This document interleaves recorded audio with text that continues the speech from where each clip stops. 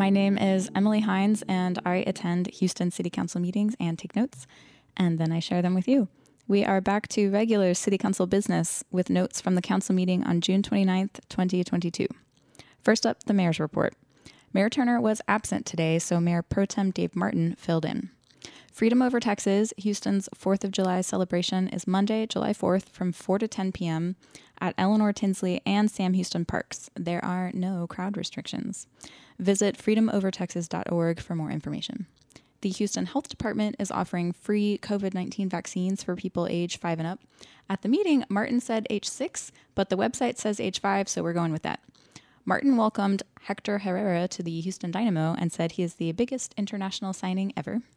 Councilmembers Castix Tatum and Cisneros are absent today because they are on a trade mission to France with the Greater Houston Partnership. There were 2 high-profile city resignations this week. Finance Director Tantri Emo is leaving to join the nonprofit sector, and Chief Procurement Officer Jerry Adams is retiring. Best wishes to both on their next steps, and best wishes to the interim directors who will fill their roles. Now we can move on to some agenda items. Agenda item 11 is a little confusing.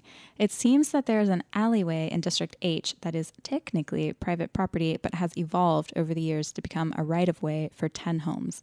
The owner of the alley wants to assert their property rights and use it for something else. Councilmembers Gallegos and Robinson tagged this so they can coordinate with Houston Public Works to make sure those 10 homes can still get solid waste service if the alley is converted to another use. So it will be back next week. Agenda item 15 approved a $9.9 million loan to partially finance new construction of Lockwood South, an 80-unit affordable rental housing community in District H.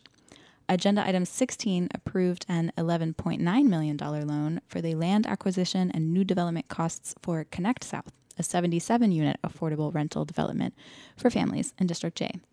Agenda item 23 approved a $500,000 grant to Texas Southern University for services addressing COVID-19 health disparities among high-risk populations. The scope of work requires TSU to encourage vaccine intake through widely used social media platforms. TSU will develop and implement a training program for community health workers to promote COVID-19 related activities, panel discussions, community engagement events, and networking meetings. Agenda item 24 approved a 3-year, $2.3 million contract for citywide pool maintenance. More money for pools, please. We cannot spend enough, in my opinion. Agenda item 25 approved a 3-year, $7.1 million contract for homeless encampment cleanup using ARPA money. Councilmember Peck supported this item but advocated pursuing funding from TxDOT, since many of the encampments are under freeway overpasses, which are technically owned by TxDOT. Councilmember Thomas supported as well and said many residents ask for this service.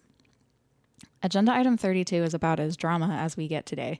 It approved spending $80,000 on training for Houston Public Works.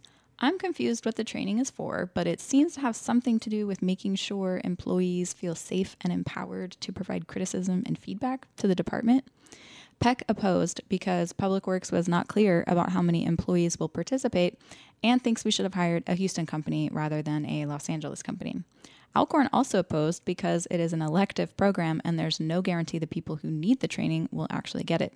This item still passed, but Councilmembers Alcorn, Knox, Kubosh, and Peck all voted no.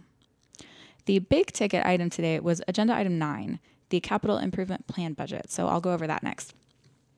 Agenda item 9 approved the fiscal year 2023 through 2027 $10.3 billion capital improvement plan, after a few amendments proposed by council members. This was similar to the budget process, but did not take as long, thank goodness. I don't have too much interaction with CIP stuff. Here's what the support material says. The CIP supports improved delivery of services and an improved quality of living with an emphasis on drainage, transportation infrastructure, mobility, quality of life, affordable housing, and public safety. The plan emphasizes the replacement and rehab of existing facilities and the selective addition and expansion of facilities. So it seems like it is a budget within the citywide budget that specifically deals with infrastructure. Here are Councilmember Peck's proposed amendments in District A. 6.02 approved sending $1.7 million from a citywide drainage fund to a repaving project on Tanner Road in District A. 6.03 would have created a task force to study how to fairly distribute storm funding across the city. It's kind of a hot ticket item right now. Peck withdrew this amendment because the city is already working on a new storm funding master plan. 6.04 would have required excess uncommitted money in the ending fund balance to be spent on Spring Meadows flood mitigation in District A, but Peck withdrew it because the administration didn't support it. She tried a similar measure in the budget process and also failed with that. Councilmember Alcorn complained that the city has been over-programming the CIP, meaning they've added more projects to the plan that can possibly be funded, which misleads the public and, quote, is a practice that should cease, end quote. Councilmember Gallegos from District I had a few proposed amendments. 14.01 would have funded an East End quiet zone targeting railroads specifically, but Gallegos withdrew it because the mayor promised to, quote, look into it. We have heard that before, and we'll hear it again in this very meeting. 1402 approved interagency cooperation on evaluating mobility improvement on Broadway Street, specifically the intersection at Broadway and the Gulf Freeway. Councilmembers Gallegos and Robinson both complained that this intersection is infamous for causing accidents and just being an eyesore. As this is a study with no financial implications, it was supported by the administration.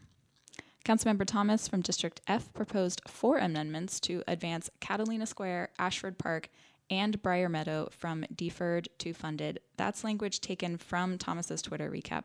This means that these projects would move along in the CIP pipeline, which I know is confusing jargon, and I'm sorry about that. Thomas withdrew them because the city is updating plans according to the NOAA Atlas 14 data, which I will explain. Atlas 14 is the official peer-reviewed record of precipitation frequency estimates for the United States, and it's produced by the National Oceanic and Atmospheric Administration, aka the NOAA.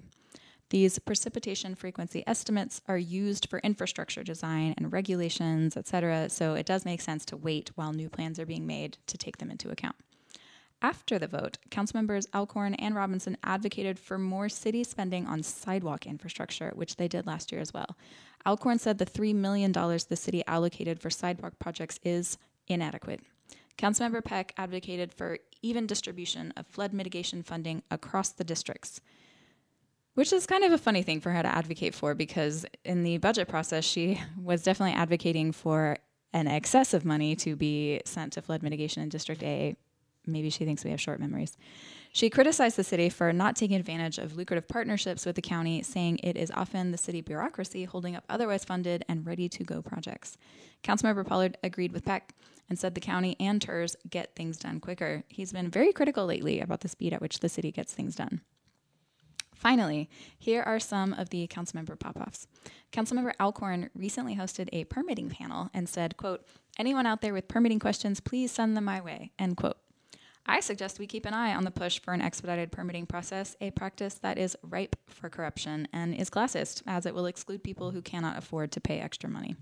Councilmember Peck is forming a task force to address homeless animals in District A and asked interested people who engage with rescuing and adoption and fostering to reach out to her. Councilmember Pollard plugged Liberty Fest on Saturday, July 3rd from 1 to 9 p.m. at Sharpstown Mall, hosted by the Southwest Management District. Fireworks at 9 p.m. Councilmember Evan Shabazz offered condolences to the family of Reverend Ronald Mouton, who was killed in a road rage incident on Friday.